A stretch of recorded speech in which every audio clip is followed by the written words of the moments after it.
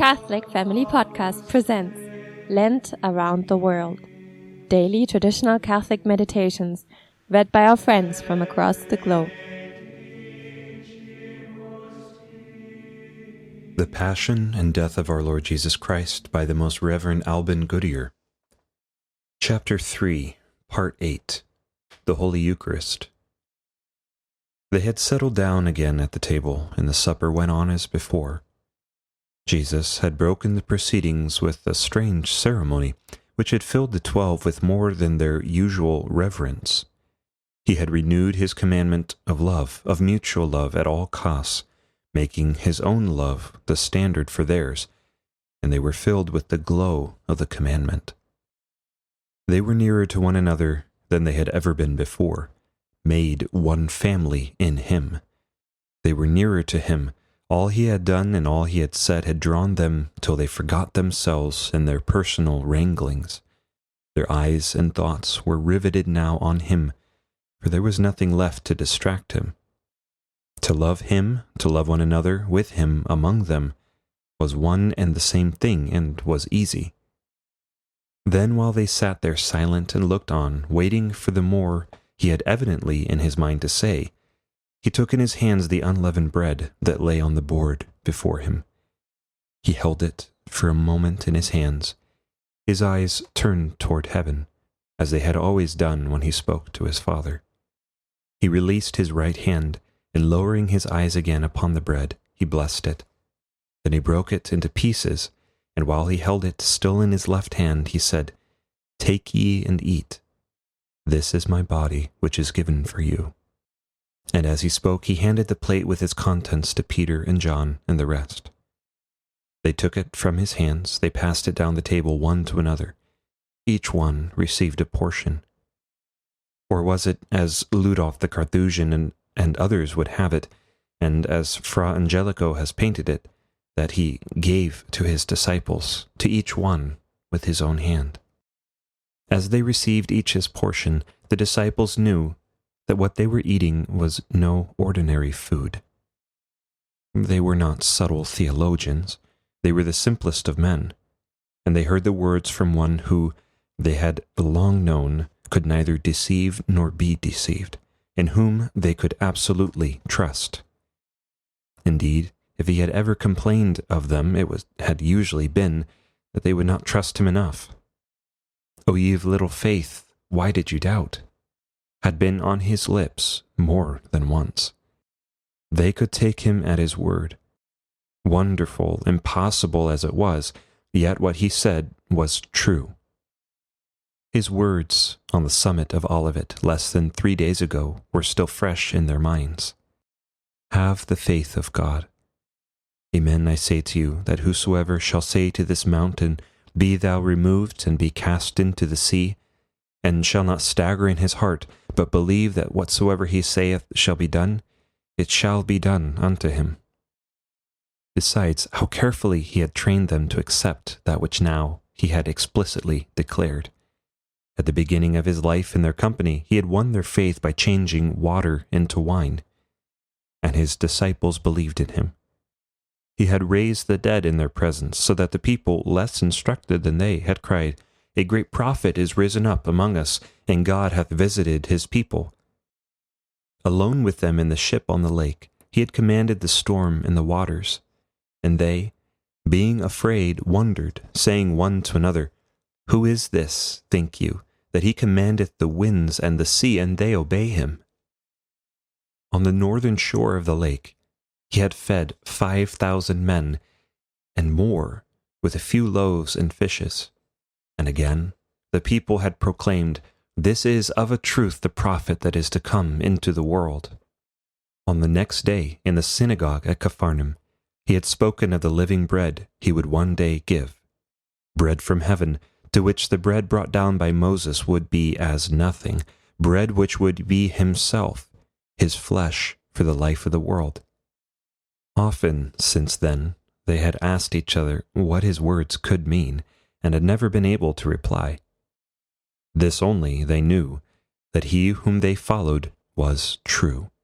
He who had changed one substance into another, who had commanded life and death, who had ruled the powers of nature, who had fed thousands with a little bread, who had rebuked devils and had forgiven sins with his word, would one day keep the solemn promise which he had made that day. The bread which I will give is my flesh for the life of the world. During the year since the promise had been given, they had held to the confession which Simon had made that day for them all. Lord, to whom shall we go? Thou hast the words of eternal life, and we have believed and have known that thou art the Christ, the Son of the living God. And in the strength of that confession they had believed, and had encouraged each other to trust, so that when the time of manifestation came they might know and understand. Now, on a sudden, so quietly, as was the way with Jesus, so unexpectedly, as in the way with one who loves, so unreservedly, for this night he was giving as never before, the revelation had been made. The sign of bread had been given, looked for since the days of Melchizedek, who had sacrificed in bread and wine, since the manna had fallen in the desert. It had been given not to the 5,000, as had once been thought, for they could not have understood, but to the 11, whom by word and deed, by encouragement and rebuke, by long cherishing of faith and love and trust, he had carefully trained to receive it. They heard his words. They knew they were true. Instantly, they were thinking on another plane, living in another world, a world that transcended human understanding, but was not the less true on that account. Nay, it was almost tangible. Faith was more certain than reason. They saw and did not see, but what they did not see was more real than the object of sight. They understood and did not understand, because human understanding failed them. The impossible was transparently true.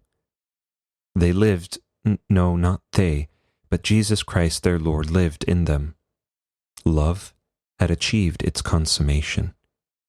He who had loved as no other could love had found a means which no other could have found to perfect union with his own beloved. Faith itself was not a new thing, for his eyes saw for them, his mind thought in them. Love had now a new meaning, for his heart burnt within them. Hope had a new awakening, for his confidence gave them a courage that was not theirs. They could do all things in him who strengthened them. If a moment before, when he washed their feet, they could say nothing, much less could they utter anything now. They could only adore. And even while they adored, they knew not what they did. They sat there, silent and spellbound by the fascination, knowing and not knowing, lost in a mystery.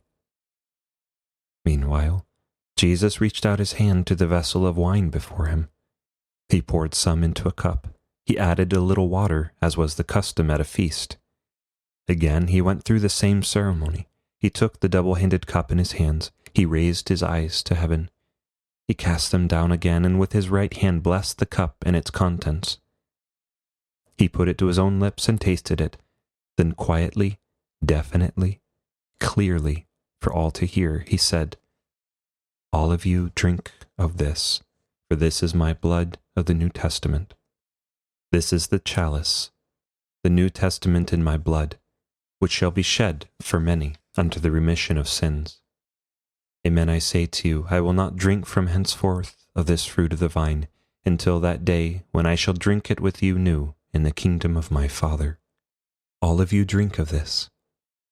He was not content that one of them should be omitted, as none were to be omitted from the cups that had belonged to the Paschal feast.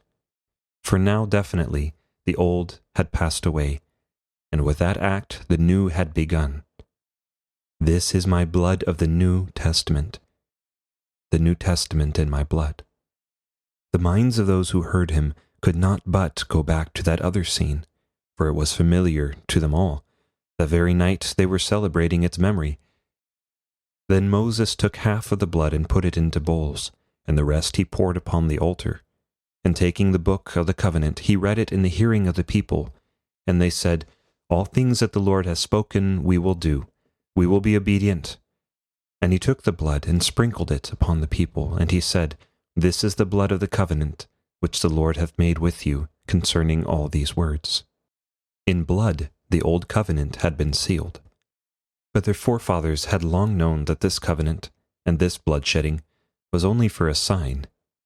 The day would come when there would be a new covenant, sealed with new blood, and this would bind them with God forever and ever.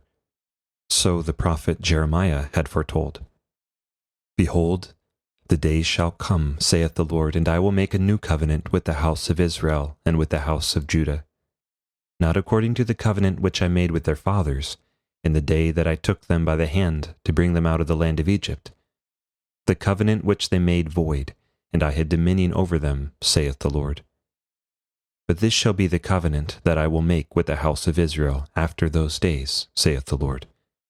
I will give my law in their bowels, and I will write it in their heart, and I will be their God, and they shall be my people. And they shall teach no more every man his neighbor and every man his brother, saying, Know the Lord, for all shall know me, from the least of them even to the greatest, saith the Lord. For I will forgive their iniquity, and I will remember their sin no more. This, then, was what he was doing before them. The ceremony of the old covenant had been performed. He had followed it up with a new commandment. He was sealing that commandment with his blood, which in some mystic way was being shed for them. As he had done with the bread, so now he handed the cup to Peter and John, that they might drink of it and might pass it to the rest. And they all drank of it. The emphasis is full of significance, for as they drank, they knew that what they drank was more than it appeared.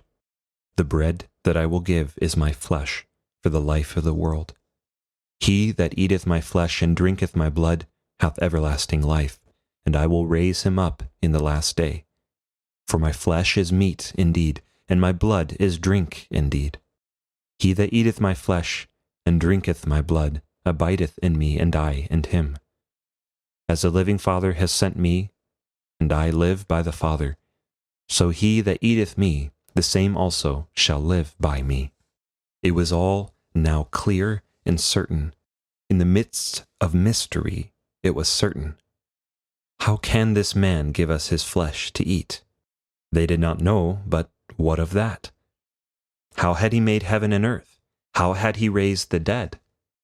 How had he won their hearts, so that to doubt his word, whatever he might say, was impossible? Though the sun may be hidden in the clouds, none the less is its presence manifest in the daylight shed beneath it.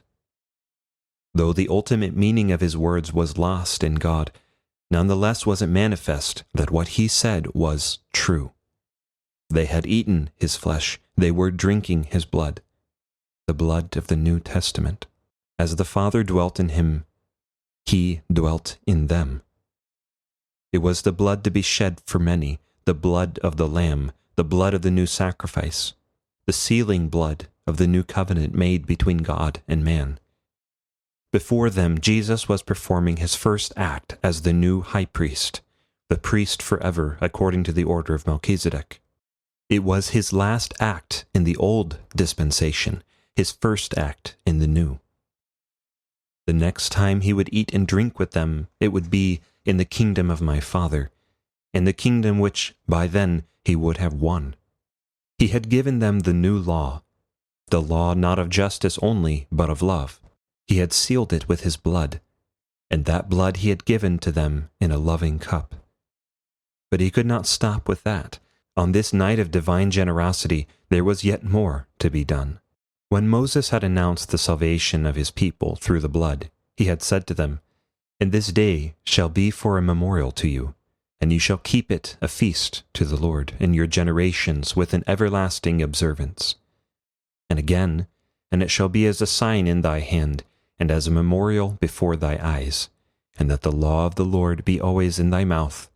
For with a strong hand the Lord hath brought thee out of the land of Egypt. In like manner this lover of all men could not but look down the ages that were to come. Already he had said in the synagogue at Capharnaum that his flesh would be for the life of the world. Now, when he gave his all, he could not but think of all for whom he gave it. Not for the 11 only were this body and this blood to be sacrificed, not by them only were they to be eaten and drunk. There were the others of the fold, his followers even then. There were the centuries to succeed of living men and women who would be to him no less dear than those with whom he then lived. There was that body to be built up of living men in him, through him, made one by union with him. That body which would receive its life from him, of which he was to be the head. The mystery of that night was not a thing of time. It was not a ceremony of that supper only. It was, like himself, yesterday, today, and forever. Therefore, for the sake of all mankind, he would give to these mortal men the power which they had just seen exercised. If in the old dispensation God had set apart men of his own choosing, that they might offer the ancient sacrifices, he would do no less for the new. Thus had the Lord spoken to Moses, "Take unto thee also Aaron thy brother with his sons, from among the children of Israel, that they may minister to me in the priest's office." And again of the Levites, and the Lord spoke to Moses, saying, "Take the Levites out of the midst of the children of Israel, and thou shalt purify them.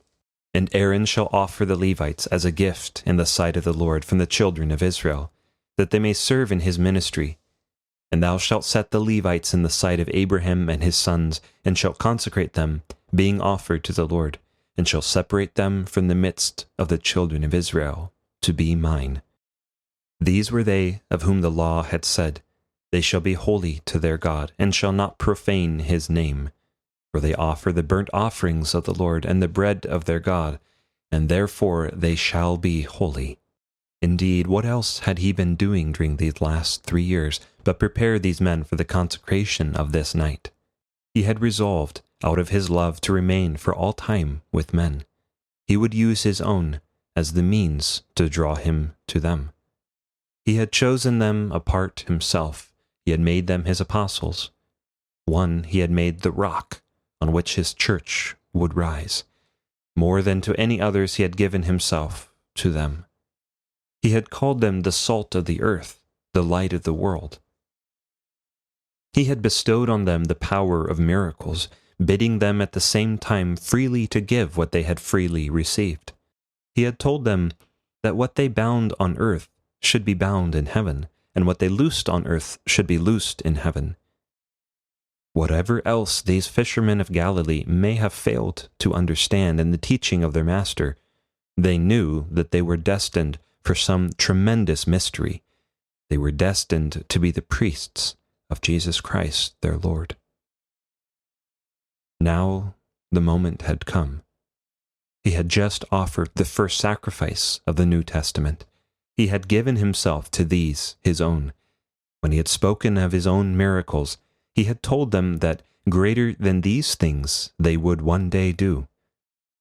Moreover, though he had given them so much, yet was he not satisfied. He must give them yet more. They should have this power in addition. He would put himself a prisoner in their hands and in the hands of their appointed successors, so long as man should need him, which would be so long as man wept in the valley of this death. The cup had gone round. All had drunk of it. They were lost in the mystery of it all, in the silence which was that of adoration, prayer in which words will not come. Again he spoke, "Do this for a commemoration of me." And at the instant, those simple men of Galilee had in their hands the awful power of the priesthood.